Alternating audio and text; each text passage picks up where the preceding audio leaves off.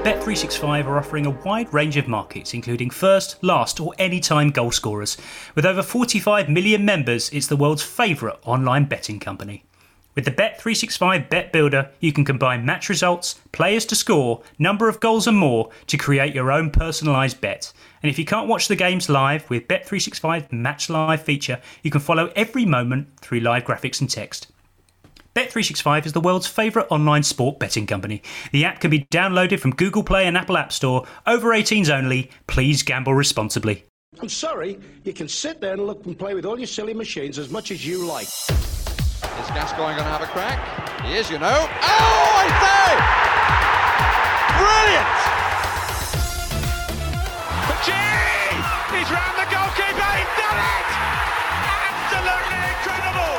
He launched himself 6 feet into the crowd and kung fu kicked a supporter who was without a shadow of a doubt giving him lip. Oh, I say! It's amazing! He does it tame and tame and tame again. Crank up the music! Charge your glass! This nation is going to dance all night! A mild 13 degrees on the opening day, the Zaki Pookie effect, and the annual managerial breath of fresh air. This is what will definitely, probably, happen in the Premier League in 2020-21. Brought to your ears by The Athletic, this is Football Clichés. Access to The Athletic is currently free for 30 days. Go to theathletic.com/clichespod to sign up. That's theathletic.com/clichespod. Joining me to spoil the 2020-21 Premier League season before it's even begun is Charlie Eccleshare, first of all. Hi, Charlie. Hi, Adam. How you doing? I'm not too bad. Have you ever made any terrible footballing predictions? I mean, I'm sure I've made tons. I made quite a high-profile tennis one a few years ago that I put to paper when I wrote a piece in, it would have been May 2016, headlined "Why Roger Federer Will Never Win Another Grand Slam." And the following year he won 2. Right. And then he added another one the following year. And I just got...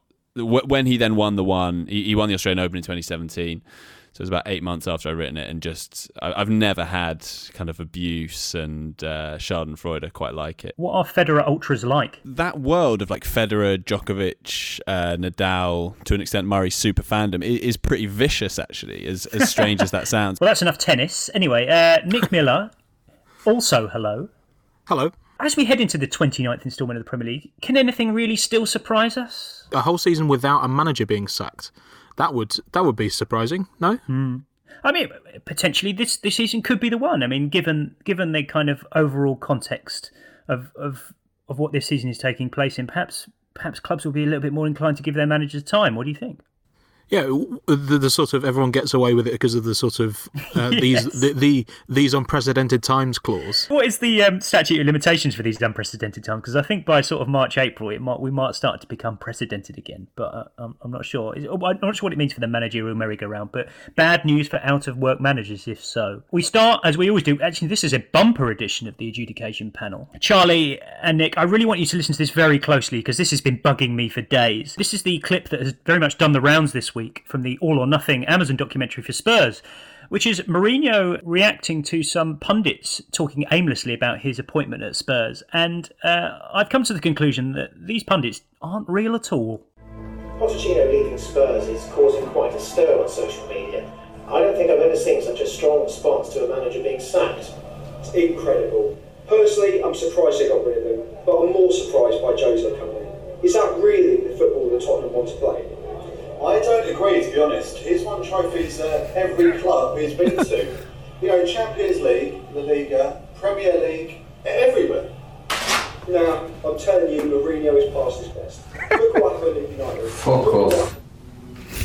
Charlie, where do we start? I mean, the presenter's fairly real, and then the first pundit they get in is sort of this kind of wow, yeah, no, it's basically someone pretending to be a pundit, and I don't know how perfect they could have got it. Are they meant to be pundits or people? It sounds more like a radio phone-in. They're all kind of studio pundits, or maybe it is a phone-in, but even then, it still doesn't pass the authenticity test for me. No, I mean, and a lot of it does sound a lot like they're reading off a script in that kind of like, I don't know, for me, I know what you're saying, but he has also done this. Or like that kind of generic, the presenter voice sounds like it might be on a computer game or something. You know, one of those like failed management sims that tries to beat Football Manager by being like, but more visual, or like, you know, you get to, we have like TV pundits and this sort of thing, and it completely doesn't work. It kind of makes me think of that.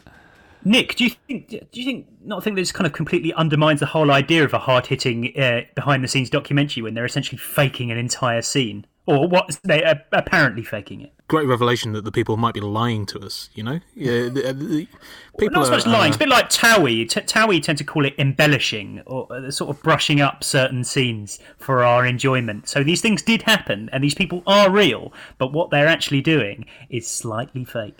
It's constructed reality. You know, I'm not entirely convinced now that presenters would say something like caused a stir on social media.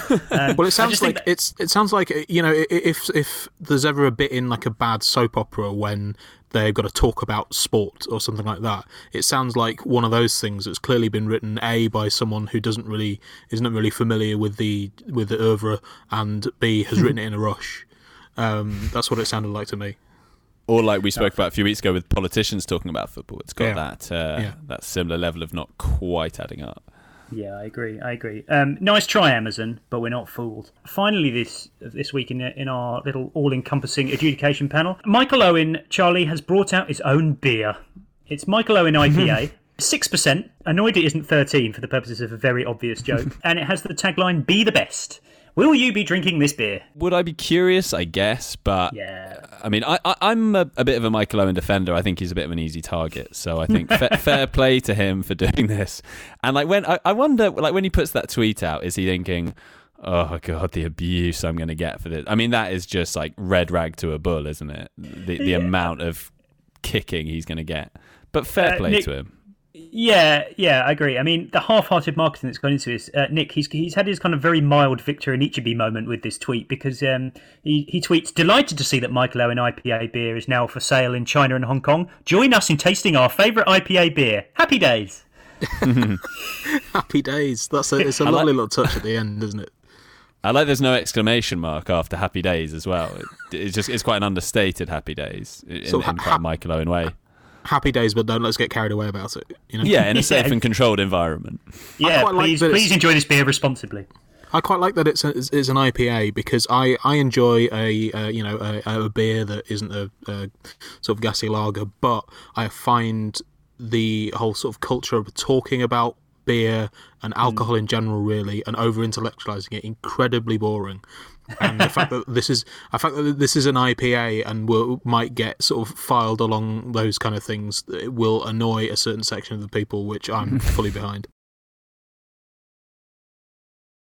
Let's move on to the real subject matter of today's episode, which is what exactly is going to happen in the Premier League in 2020-21, which I will say again is a really annoying season to say out loud. A real Gregorian complaint of mine, but I find it very, very hard to say out loud. Anyway, but Charlie, before we get stuck into various predictions, both light-hearted and serious, all footballing predictions are futile, aren't they? It's an absolute waste of time. Yeah, I mean, they're good, though, for everyone else's amusement, because there will all invariably be kind of silly ones that that we can look to and say were ridiculous. I mean, I know this might be a record quick time for bringing him in, but Kesey has done a good line recently, and he did a good one a few years ago saying that Everton had won the transfer window. Yeah. And I think in that tweet he also said it wouldn't surprise him because of them winning the transfer window if they finished above Liverpool. And obviously that transfer window turned out to be one of the most catastrophic in recent memory. Koeman was sacked within a couple of months. That was a good one. There was on that transfer theme as well, the summer that City signed Sergio Aguero 2011, and one journalist tweeted something like, "I know there's been a lot of fuss about Aguero joining City, but for me, the signing of the summer is Charlie Adam to Liverpool." And it's fair to say they've gone on fairly different trajectories, those two, since. The only way to approach this is to take it month by month, really, and cue Premier League year's theme tune.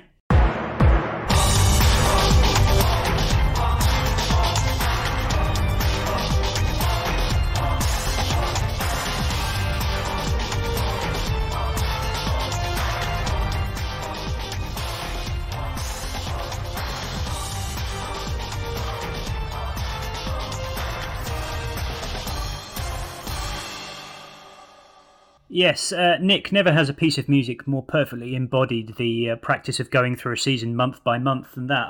I feel like it's like Enya on steroids. I get a sort of Pavlovian reaction to this of someone being disappointed in me, because whenever on the multiple occasions that I have watched that, my partner just kind of rolls her eyes. And is it? I thought there wasn't any football on today. No, this is Premier League years 1994-95. So you watch football from the past. Yeah, I know. Oh God, having to explain Premier League years to a non-believer, that's the depths. We're going to try and hire Georgie Thompson for this episode, but she's just too goddamn expensive these days, so you have to make do with me. The problem with Premier League years, I guess, this year, Charlie, is that there won't be in August. We have to start in September. That feels wrong, doesn't it? Yeah, I feel really disorientated because I keep...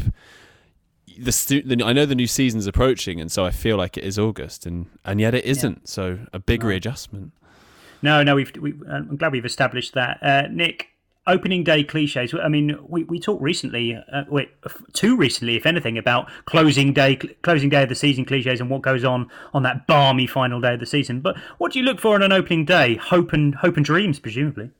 Yeah, hope and dreams, kind of innocent looks of optimism on the faces of fans, usually possibly kind of newly promoted fans. Managers shielding their eyes from the sun. I don't know why that particularly springs to mind, but you just kind of think, I mean, presumably these guys have been doing it for a while, just wear some sunglasses or something. Yeah, I don't see many managers in sunglasses. Ditto goalkeepers. You could get sort of wraparound glasses. Why don't they wear them? Maybe this is all a kind of sort of a follow-on from Steve McLaren with his umbrella. Any sort of accoutrement that a manager will have on the sideline is ripe for sort of inexplicable mockery. I think there'd be a lot of Oakleys amongst that kind of Premier League managers, especially the British ones. Dyche's and Oakley's, man. Definitely. Yeah. And if Jose Mourinho, just going back to the clip earlier on, if he's got anything to go by, they will have a chain on the sunglasses as well. A kind of bit of string to hold them on if things get too rowdy. Yeah, Mourinho's a transitions lenses kind of guy as well. That's where that's the territory he's ventured into. Finally, on opening day cliches, one opening day. Once, I'd just like to see someone with the radio pressed against their ear, earnestly trying to develop the scores from elsewhere, because they're like, well, this result means just as much as the one on the final day, and I want to know. So yeah, I'd like to see some more final day cliches appearing on the opening day. On the opening day cliche of it being usually August and glorious sunshine, I've had a look at the long range weather forecasts. And the opening game of the season is Fulham-Arsenal. I'm afraid the forecast is for a mere 12 degrees on that day. So we're going to see the rarely spotted sight on the opening day of coats, I think. Oh God! I thought you were going to say then that you'd done an audit of all previous. I was going to say since records began. Yeah, to see if that myth stood up to scrutiny. It's got to be up there or down there, surely. Coldest opening day ever. Yeah. Oh yeah, that would be. I mean, there have been the odd. I remember 2013-14. I remember that not being a particularly nice one. I can vividly imagine getting a PR email about this in the next 2 weeks. September opening day is going to be the coldest ever, according to our partners, completely unrelated other company who don't normally talk about weather. I feel October time, so going into the second month of the season, assuming that this mega deal goes through, I feel like that could be where our fever for Lionel Messi in the Premier League could well come to its peak. I feel like it's inevitable that he's going to get a couple of weeks off just to get a match fit. We're going to be sort of teased for his debut, Charlie, before he actually appears. And then Lionel Messi in the Premier League, it's a real test for our football chat, Lionel Messi in the Premier League, Charlie, because this is the last kind of signing that will ever blow our minds. I'm convinced of that. And we're really going to have to up our game. You mean there can never be anyone as big as Messi arriving in the Premier League? Well, given that we've run out of superlatives for Lionel Messi, how can we talk about him as a new signing in a sufficiently wowed way compared to, I don't know, say like Rodrigo signing for Leeds? There'll be a lot of new angles though to look at. I mean, because everything's going to be there'll be so many novelties with him. You know, his first. I mean, there isn't really a Stoke. Obviously, there isn't a Stoke anymore in the Premier League, but there's probably an equivalent and all of that sort of thing. So I think there'll be lots of fertile ground for discussion on, you know, his first goal in the Premier League. I mean, I can just see now that him so clearly his first substitute appearance as he walks up, looking around quite seriously with Guardiola like shouting things in his ear and him not really taking them in. Getting handed a laminated folder of set pieces. Yeah, so much to look forward to. I didn't come here for 500 million to get shown a laminated folder of set pieces. Nick, Scott Broadhurst says, every summer since the dawn of Twitter, we have sages saying such a club has won the transfer market. This summer, it's already Chelsea taking that mantle. It almost never pans out. Loads of transfers usually take time to bed in. One theory is that Manchester City could automatically win the transfer window just by signing Lionel Messi. But is winning the transfer window a thing? It seems to be more recently. It seems to be about sort of losing people. Preemptively saying someone has lost the transfer window. The trope has now become a promoted side spends more than about 40 million quid and suddenly they're doing a Fulham or doing an Aston Villa, which the second one of those is particularly weird considering they stayed up. But yeah, I think you less than perhaps Chelsea have won the transfer window.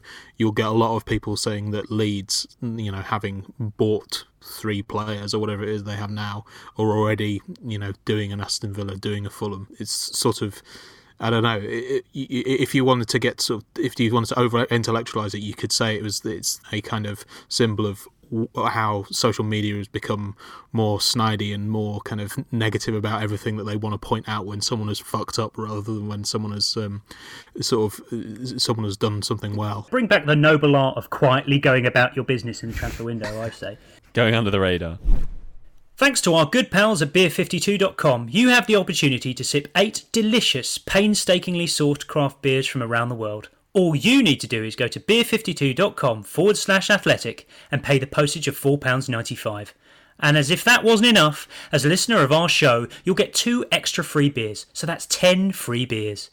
Beer 52 are beer pioneers. They travel the globe to find the best and most interesting beer from the very best craft breweries. They are now the world's most popular craft beer discovery club. The beauty of Beer 52 is that you can leave at any time. The power is in your hands, and they deliver your beers straight to your front door. Your case will also include the award-winning craft beer magazine Ferment, and a beery snack is thrown in too. Just go to beer52.com/athletic to get your free case, and don't forget right now, listeners get 2 extra free beers. This horribly condensed Premier League season, we're going to see transfer deadline day, the official harbinger of winter, which is Yellow Ball Day, and Halloween, all in the same sort of space of about 3 weeks. Halloween, of course, is the first opportunity for headline writers and goals roundup narrators to make a shoehorn seasonal reference. Charlie, any Halloween favourites for football? I mean, it's generally that given a scare and that sort of thing, isn't it? Yeah. Trick and right. treat, I guess, if there's if you can go with that in. I remember that there was a kind of list of the scariest footballers. You would quite often get that around oh no! With Trifor Ivanov prominent, obviously. Yeah, Halloween might be the cheapest seasonal reference of all, but we will be covering them all in due course over the course of these 2 episodes. There's a full Saturday Premier League fixture list on Halloween this year, so fingers crossed for some belting Halloween references. Into November, and this is where we get very Premier League years, because November the 3rd we have the US election results, which will force us to kind of pivot swiftly but cleverly back to football chat as soon as we possible. I think the only way to do this is to play Out of Control by the Chemical Brothers. Out of Control. As one leader was re-elected to his job back in the Premier League, someone lost their role as head of something. That's probably how it would go. Anyway, I feel like November, Nick, is where the sack race is really going to take effect. Listener Tom Barnaby writes in it, a manager will be sacked and people won't think it's fair. There is a weird sort of sentimentality to sacked managers, especially when it comes sort of early season. They feel like they're really hard done by, as if it's something that's terrible to be sacked from a job that's probably going to get you a massive payoff.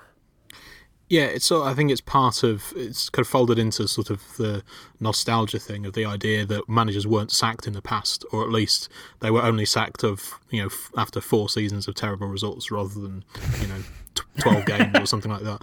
But everyone's, I mean, it kind of feels like there is a sort of correlation between sacking season and the changing of the weather. So right. October, in a normal season, October, November time, things start getting a bit colder and grimmer and managers start getting sacked. But I don't know, we're going to have to recalibrate this year because, it's going to be cold and grim by the sort of fourth game of the season. So I'd be very interested to see a sort of scatter graph of meteorological conditions and manager sackings, because I think you might be onto something here. Charlie, as the potential for a few managers leaving us comes around November, I feel like November, or at least 3 months into the new season, is where we start to declare our managerial breath of fresh air, which is only for managers. I'm convinced of this. But we're in a bit of a pickle this season because the only debutant Premier League manager this season is Marcelo Bielsa, and I can't see anyone sort of thinking of him, he's been a real breath of fresh air, Marcelo Bielsa. Well, I think that might be because we're so close to football, and I think, and obviously for us, Bielsa is a huge name and huge deal. It might be some, for those who watch it more casually and aren't, so familiar with his work, it might be. I think he could be breath of fresh. I mean, you can imagine a kind of Football Focus feature with him. Yes. Sort of getting a glimpse behind Leeds' crazy Argentine coach, and he kind of takes you in. I'm going to have to challenge you on this because to me, the criteria for being the managerial breath of fresh air, the one and only breath of fresh air for every particular Premier League season, the criteria are very narrow. It's basically giving jovial post-match interviews, and that's it. And Bielsa doesn't really specialise in that, does he? No, but he has his quirk. He has plenty of quirks, doesn't he? That can be easily picked up on. Yeah. So maybe that will be enough to get him into that coveted breath of fresh air territory. Yeah, taking the title off Chris Wilder from last season, Nick. Well, maybe the breath of fresh air will be Marcelo Bielsa's translator. Who he stands next to him dutifully, translating his words into English a sentence at a time. A little bit tricky to get a kind of proper flow going for the light-hearted banter with Jeff Shreves, but it's possible, I suppose. What's the thinking there, Bielsa? And then Bielsa brings out a 2-hour PowerPoint presentation for Jeff Shreves. That would potentially wonderful pre-match interview potential there. Nick, listener Jack Pierce shoehorns this into our November reckoning. He says some form of poppy-based hysteria will occur between roughly the 24th of October all the way through to Remembrance Sunday. I feel like Poppy Hysteria Day gets earlier every year, doesn't it? It does, as the kind of attempts for various places to sort of out-poppy each other gets bigger and bigger.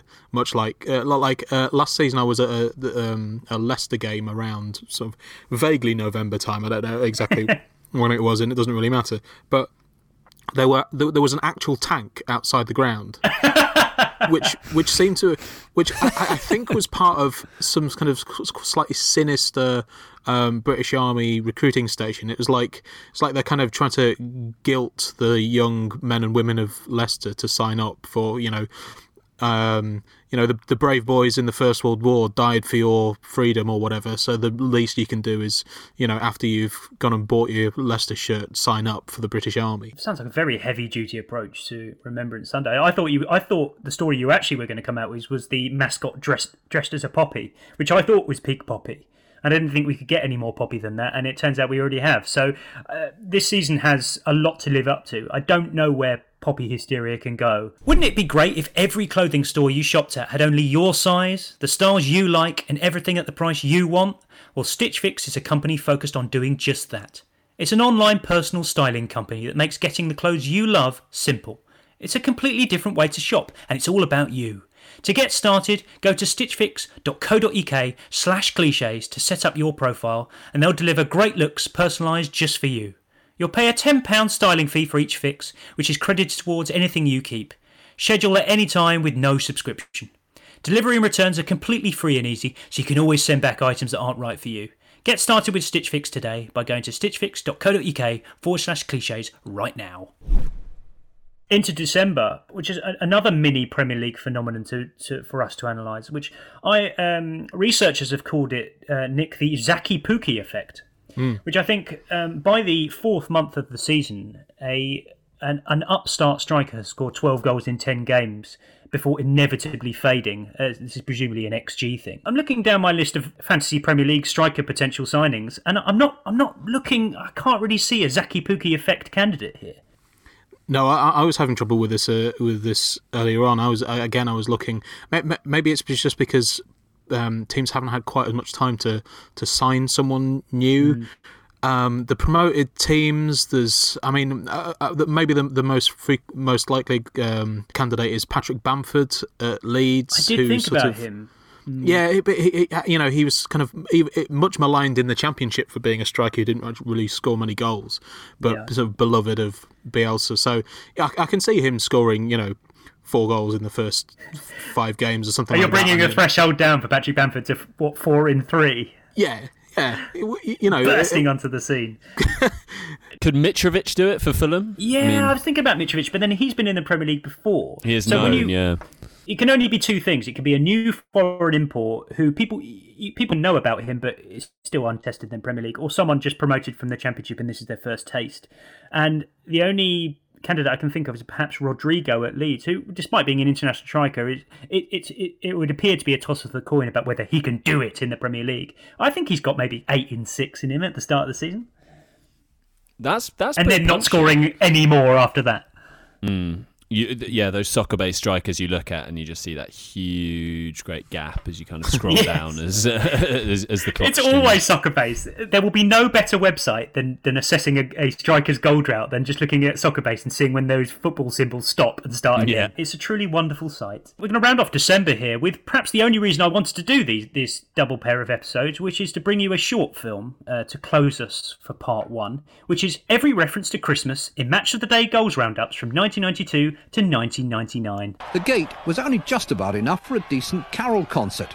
What are Sheffield United doing now Christmas is coming? Celebrating 3 points against Everton, that's what. Ewood Park isn't exactly Santa's grotto. Liverpool are enjoying a Merry Christmas. It wasn't all yo-ho-ho at Leicester. Christmas games are all about having a go and not being frightened to make a fool of yourself. 1 or 2 really got into the spirit at the Dell. The referee's assistant not on the Villa Park Christmas card list. Villa's Boxing Day was as flat as leftover champagne. It was Chelsea who provided the festive fizz.